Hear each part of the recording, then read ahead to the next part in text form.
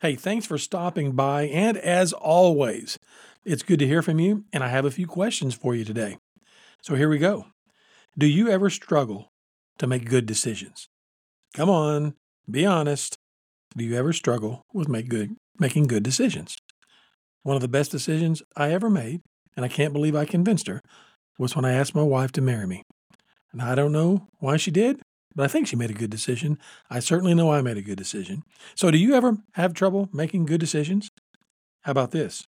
Once you decide, do you immediately doubt the decision you have made? You know, as leaders, we are faced with thousands of decisions every day. Think about it. How many decisions do you make subconsciously throughout the day? It's not always about a spreadsheet. It's always not about a personnel issue. It could be about some of the silliest, littlest things. Where to park, how to respond to someone. The number of decisions you make in a day are huge. But one bad decision and your world can be turned upside down. Well, I've made a career out of helping leaders make better decisions.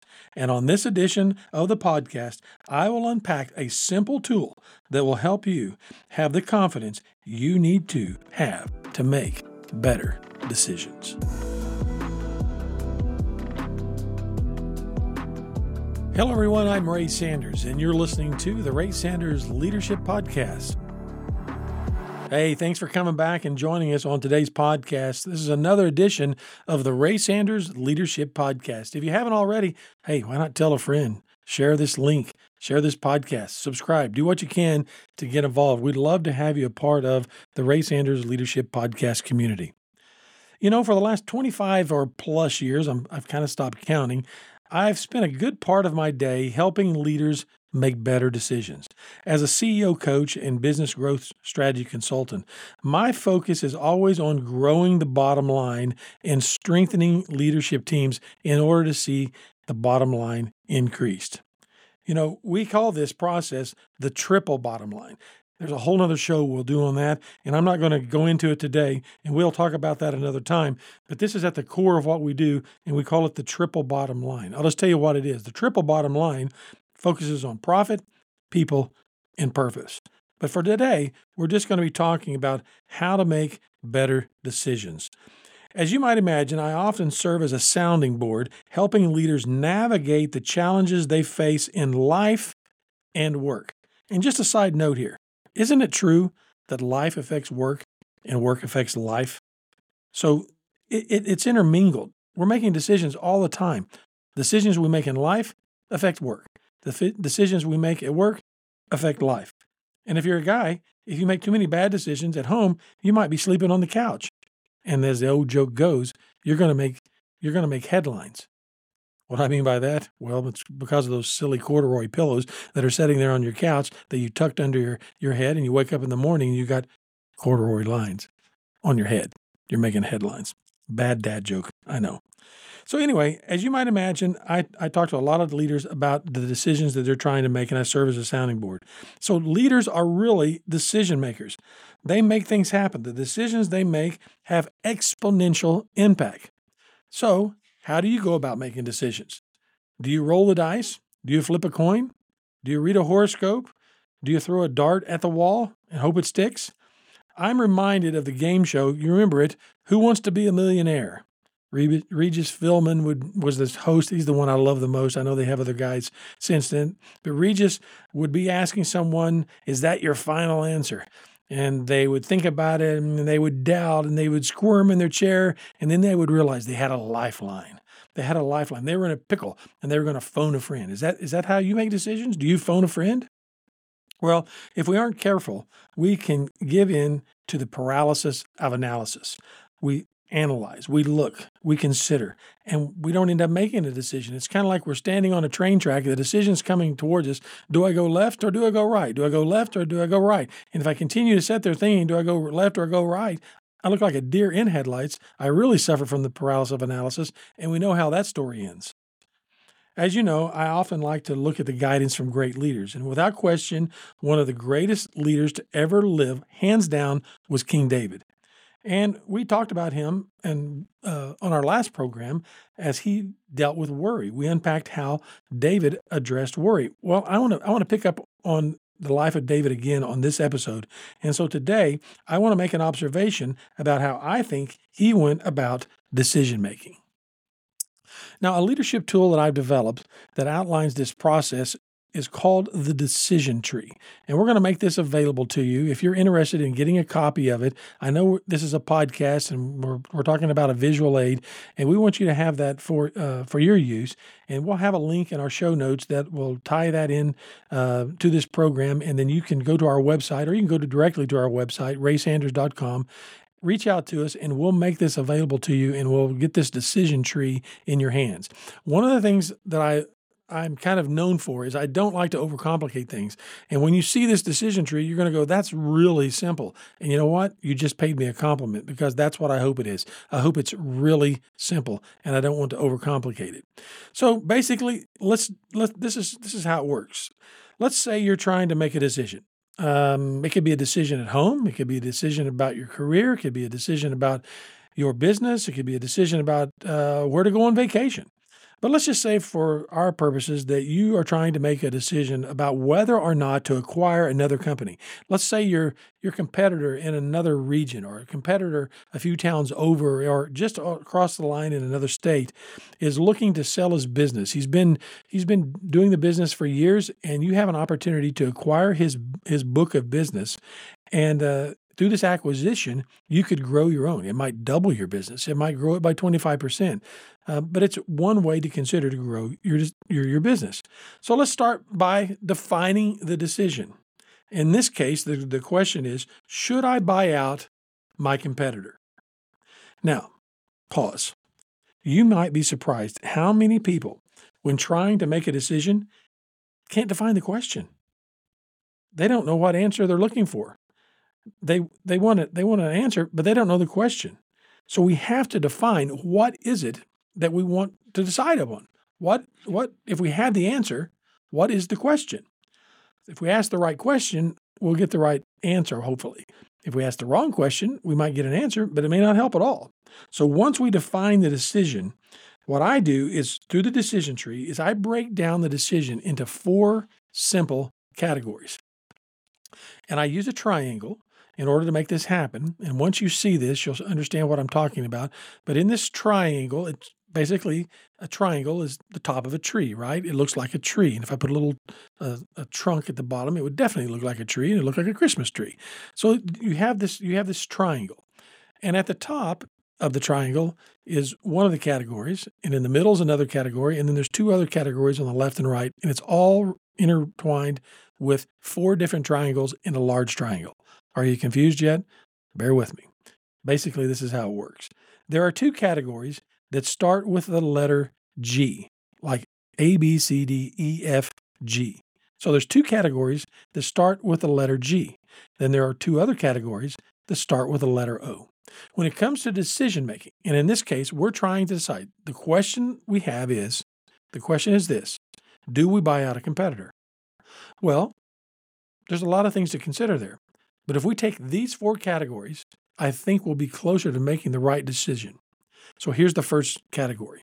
Now, a lot of my perspective comes from looking at the ancient works, and I believe that King David took something. I don't think he had Ray Sanders' decision tree. I'm not suggesting that.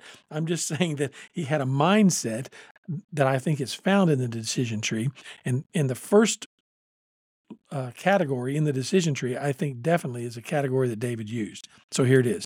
The first category starts with a G, and it's this: what does God have to say about this decision? You're like, are you kidding me? I have no idea. And now you're asking me what God thinks about this. What does God think about it? I don't even know what I think about it. Well, here's the thing. I truly believe that there is a spiritual being, the Creator, who is interested in His creation. So just give me that. Now, you may not agree with me, but that's what I believe. And I have a whole nother faith line that I believe in. As you probably know if you've heard me on these podcasts. But in the least, I'm a believer. All right, and I think Jesus has a whole lot to do with that. Let me just tell you. But here's the thing. The first category starts with a G, and it's God. You're like, come on, Ray. What do you mean? How am I going to figure that out? Well, I think there's a lot of ways that we can begin to ask God about what he thinks about something. And this category, I think there's basically three categories, and it's three W's. Under God, what does his word say about it? If you want to find out what he thinks about things, a lot of the decisions we make, we can find just by the laws, the principles that he's outlined from Genesis all the way to Revelation. A lot of the decisions that we're trying to make, especially if they're ethical in nature, there's no question what he would think about it. So there's one. The first W is the Word. Go to the Word. Go to the ancient text. See what the Word says about it. If you haven't cracked that old Bible open in a while, maybe it's time to do so. Or get on the Bible app or Google it or find out. If you're trying to decide on something, there's probably a pretty good chance, especially the book of Proverbs. The book of Proverbs has a lot to say about things that when it comes to decision making. So the Word. The other one is, and it kind of sounds churchy, but it's worship. And to me, that's where I get a lot of insight. And I describe that as my time of prayer, my time of meditation, the time I set aside, honestly, to try to hear from him. I want to hear from the man upstairs. And like we had talked about on our last podcast, if I just would get still. You see, part of the problem with most of us is we're moving around so much, we couldn't even hear from God if we wanted to. We got so many things going on. We're so busy that we won't settle down long enough and just sit still and listen to God. I have friends, they'll sit down with a cigar and smoke a cigar and sit on the back porch and just, ask the Lord to reveal himself to them. There's all kinds of ways. Go, whatever works for you. Some people, they find that maybe would come through a worship service, or maybe they listen to a song and they get spoken to just because they got still and they were willing to hear. So the first one is word, the second one is worship. And then the third one, this one, you're going to think I'm crazy, but the world. The world. Have you ever been driving down the road, or if you've just were trying to make a decision about something, and like the billboard, it's the silliest billboard, but it just speaks to you. Or you heard a song, or you run into somebody in the grocery store, or you're walking out of a restaurant, and someone says something to you. Can I just tell you? I think ordinary angels exist. I think God uses everyday, ordinary things and people to speak to us. We just have to be listening. I love it when I hear someone say, eyes to see and ears to hear. Eyes to see and ears to hear. When we're tuned in, sometimes I feel like some of you out there are probably thinking, what's AM radio? But it's like sometimes I have my radio turned on to the AM dial and I need to be on FM. I'm never going to get, the top 40 on AM. I might get talk radio on AM, but I've got to be on the right frequency. And if I had my eyes open and my ears open, you'll be amazed at how much in this first category you could hear from God.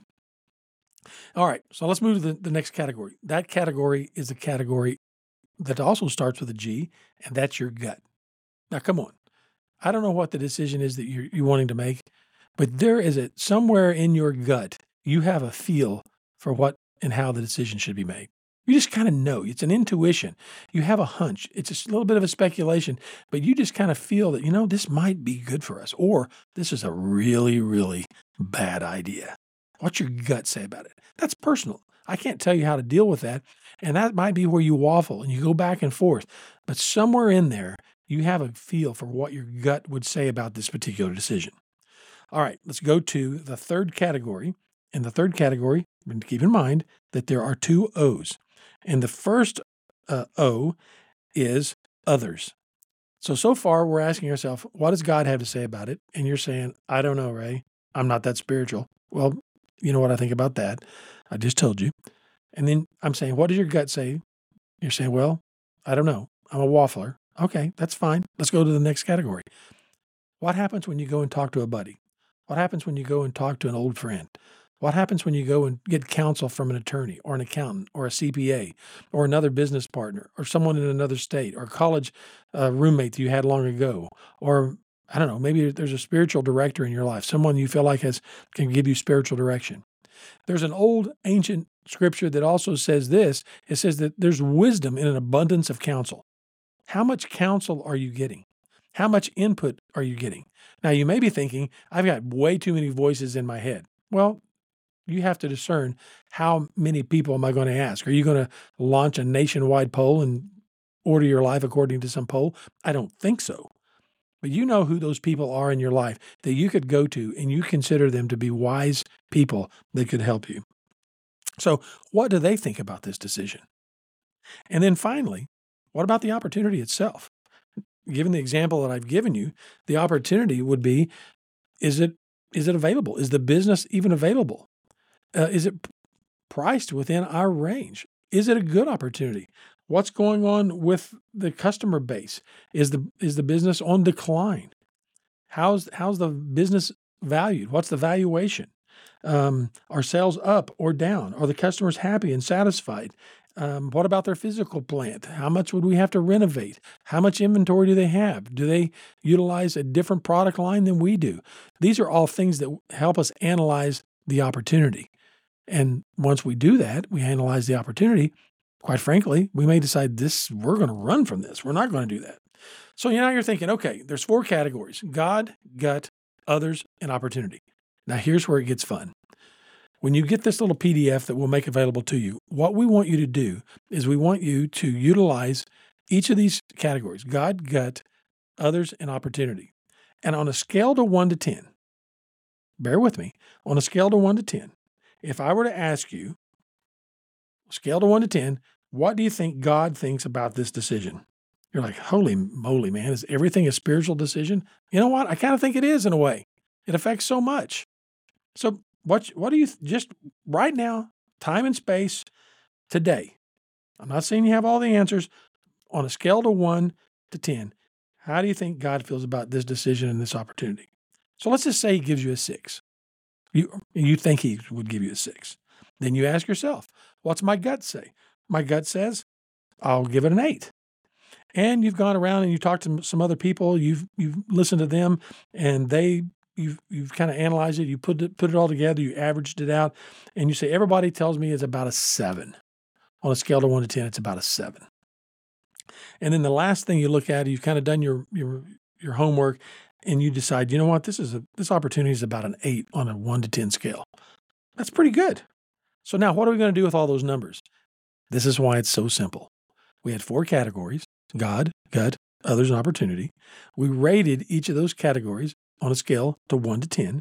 Now we've added those up, and the example I gave you was we said that God would give us a 6. We gave our gut an 8. Others gave us a 7, and the opportunity is an 8. 6, 8, 7, 8. That totals 29.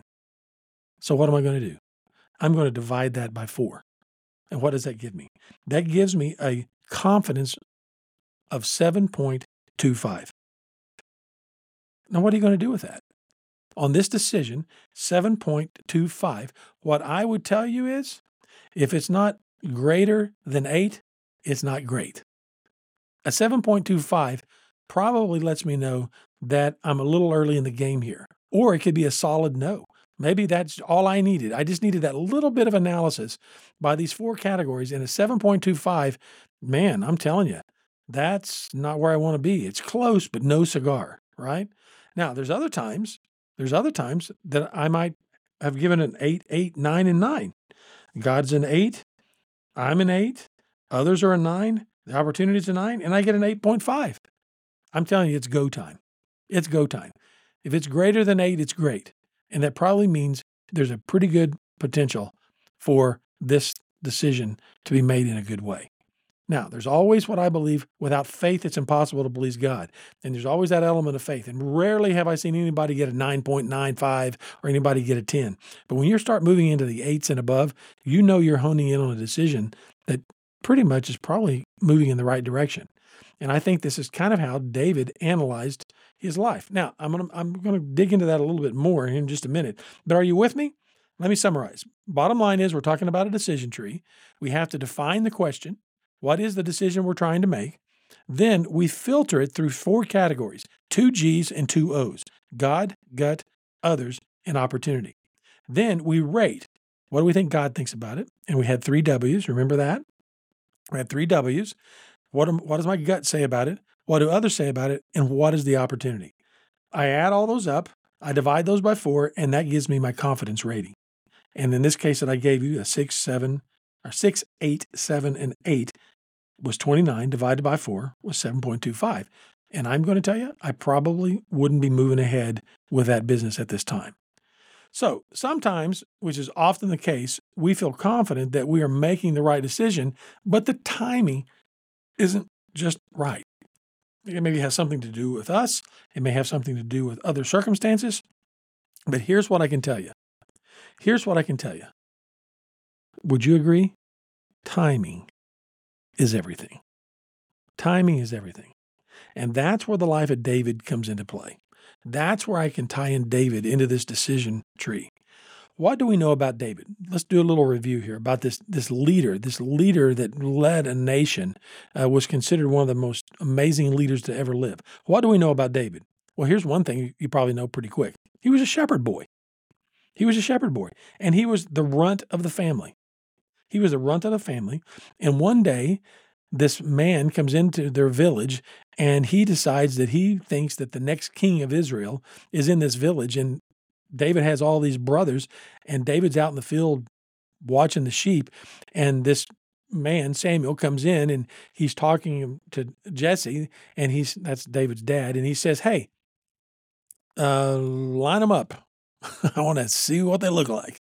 And he lines them up and he says, "I'm not too impressed. You got anything better?"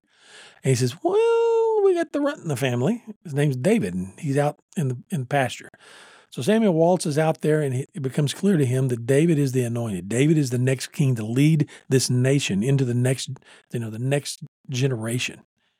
So he kind of rubs David on the head and says, "Hey, kid, you're going to be king someday." David doesn't think anything about it, and he sits on this rock, and he continues to use this slingshot to knock acorns off of other stones, and kind of sets out just kind of watching the sun set and rise and making sure the wolves don't come and eat all the family livestock. And years goes by. And what do we know?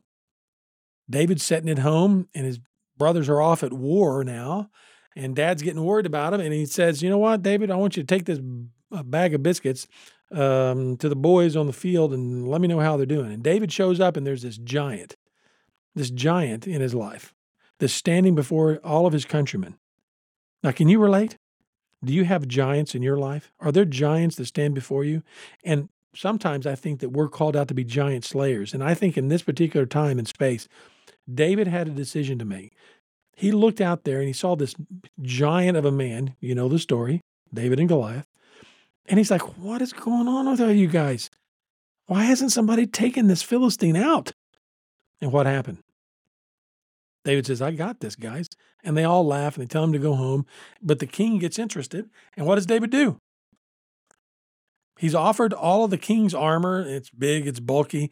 And David's like, "Nah, don't need that. I got my slingshot and a few rocks. I'm going to go down and knock this guy out, and I'll be home for dinner here in just a little bit." And that's exactly what he does. And then David's life, he comes into the king's court. He's favored. He's not only good with a slingshot, he's pretty good on the electric harp. That's a joke. It's not electric harp, but he was good on the harp. And he's playing the harp, and the king loves him. He finds favor. One thing leads to another. He becomes a warrior. He does really good, and the king doesn't necessarily like the press that David gets as a warrior, and he ends up being pursued, and King Saul attempts to try to kill him. And David's on the run. And time again, he has opportunities to take Saul out, and there's decisions that he has to make, but he doesn't want to act too soon. He doesn't want to get out ahead of what the G in the decision tree would say, because David knew that Saul was the anointed and it wasn't his time to be king. But here he was waiting all this time. What was it about this man that came into his life and said he was going to be king? And now time goes on and on and on. And he knows what his calling is. He feels like he has a purpose in life, but it's not being fulfilled. And next thing we know, King Saul is out of the picture. David becomes king. And we begin to see a pattern in David's life as a leader that is precedent. David, if he was known as the beloved, there's another phrase that he's known for, and that he was known as a man after God's own heart. What this tells me is that I can sum up David's approach by making this statement. He made decisions that I can describe with one word: ask. David was a leader that was known to ask. He would ask God, he would ask his friends, he would ask himself, he would ask about the opportunity. David began to ask. So, what would he do? He would say, what would the Lord have us do? One of my most favorite stories that are in these ancient texts that I'm referring to is a story in the Old Testament where David is now king, and it's this first battle where he is called to a battle down in a certain valley, and he has a known enemy, and they need to be taken out. And David's about to rush out with all of his men, and I'm adding to the story here, and I kind of think it might have been how it was, so don't quote me per se on it, or I don't think it's exactly right. But the bottom line is David is about to go out and take on the enemy. I mean, he's known for kicking tail, man. He's kicking butt. He's known for taking out people, and it's not like he doesn't know what he's doing. But what does David do with all of his mighty men? Can you just see these guys all decked out like gladiators, ready to go down and kick some tail? What does David do? And it's similar to what we learned about when we deal with worry. He said, hey guys, let's be still.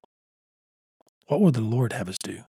You see, he was practicing the one of the G's out of the decision tree. What would the Lord have us do? And so I believe that there's this pattern that we can look into David's life, and we can see that he was known for asking. He was pausing, and he would put the decision tree in front of himself, and he would give himself time to work it through. He wouldn't just go off half-cocked. He wouldn't just do it on a whim. He would take the time to be still and contemplate, but he wouldn't sit around and get caught up in the paralysis of analysis. So when I think of his life, I also think of 6 W's. Now I'm pulling out now to about 20, 30,000 feet. And I think about his life as a whole and in general. And so I think that David knew his calling, but I think he often found himself with what I call the 6 W's. And we run this down across the bottom of the decision tree, and we call it the David principle. And these 6 W's is where I think David found himself. And quite frankly, I think it's where I find myself a lot of times when I'm trying to make a decision. And even a lot of times after I feel like I have the right decision, it seems like the timing isn't just right. And I know that David practiced these six W's, and here's what they are. I think David found himself often waiting and watching. Waiting and watching.